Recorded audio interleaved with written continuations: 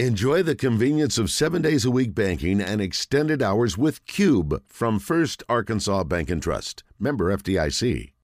It's time for Enlightening Candor with Eli Cranor. He's brought to you by Jackalope Cycling in Russellville. Jackalope Cycling provides bike rentals and service as well as camping gear and fishing accessories. Whatever gets you excited to be outdoors, they're there to help you with it. Check them out at jackalopecycling.com.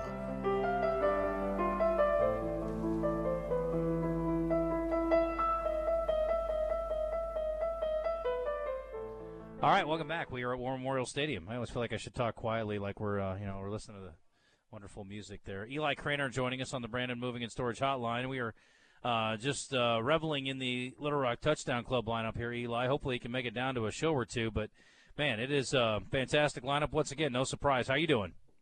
I'm doing good, man. How are you guys?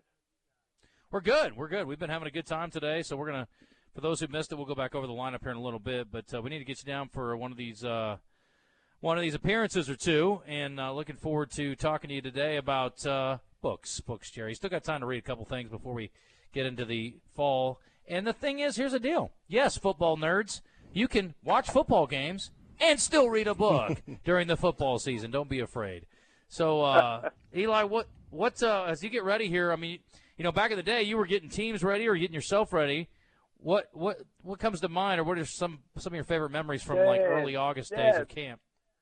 You're reading my mind, man. It's a perfect segue for today. I'm on campus here at Arkansas Tech today, so it's all kind of coming back in all these different ways. I'm getting ready for this new writer in residence gig, and so we're having some training, and it's taking me back to the days of doing professional development with schools, and while you're doing two-a-days and getting camp going as a coach. And that's where I got today's rec. So we've done some football-themed novels.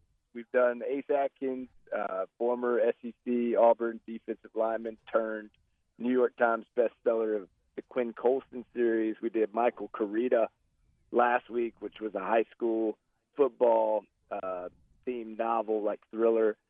And this week I'm going nonfiction, kind of self-help, and it's kind of a classic in that realm. And this book was recommended to me early on, right when I first started coaching, and I was coaching under J.R. Eldridge, who was at Arkadelphia at the time. Coach E was the DC when I was at OBU, and I was playing at OBU, and he recruited me to Ouachita, and I ended up going to Florida Atlantic, much to his. I'll never forget that phone call from the airport in Boca Raton when I told Coach E that. He hung up, and then about 30 seconds later, Coach Knight calls back, like talking it down. And then a year later, I was back at Arkadelphia anyway. And anyway, Coach E's good thing, man, that he put me on right as soon as I got that job, being his OC, was a book called The 7 Habits of Highly Effective People by Stephen Covey. Have y'all heard of that one? It's like a classic. I've heard of it. I've never read it. Self-help. Nope. If one of the habits is reading a book on a regular basis, Eli, I'm missing the boat. I need to get my game stepped up. Actually, kind of it is. But the 7 habits are: be proactive, so don't wait till the last minute. Always be kind of looking ahead at your week, at your month, what's going on, how can I get ready for it. 2, begin with the end in mind, which is just, get your goals set, get your stuff you want. And it worked well for football, but it's been like huge for me in establishing a writing career, trying to get this kind of entrepreneurial thing off the ground. 3 is first things first, which is so huge. Like, if you want to be like healthy, work out, first thing in the morning, because day job, whatever, kids, life gets in the way, and then at 6 o'clock you don't have energy to do it. So whatever your first, like for me, it's writing. Like I wake up at 5 and write. That's where this comes from. First things first. 4 is think win-win.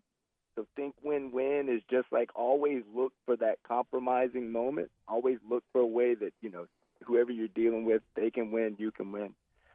5 is seek first to understand. So like this was a huge one as a teacher and coach. Like so many kids, they don't they don't want to hear what you got to say. Like, they don't want to hear what you got to say until they think that you are listening to them, until they believe that you are listening. So if you always say, like, start your conversation with, oh, I see what you're saying, and then repeat it, like say it back to them, like you're saying you want this. All right, well, I understand that. Now let me tell you where I'm coming from. And then 6 is synergize, which synergy is just like teamwork.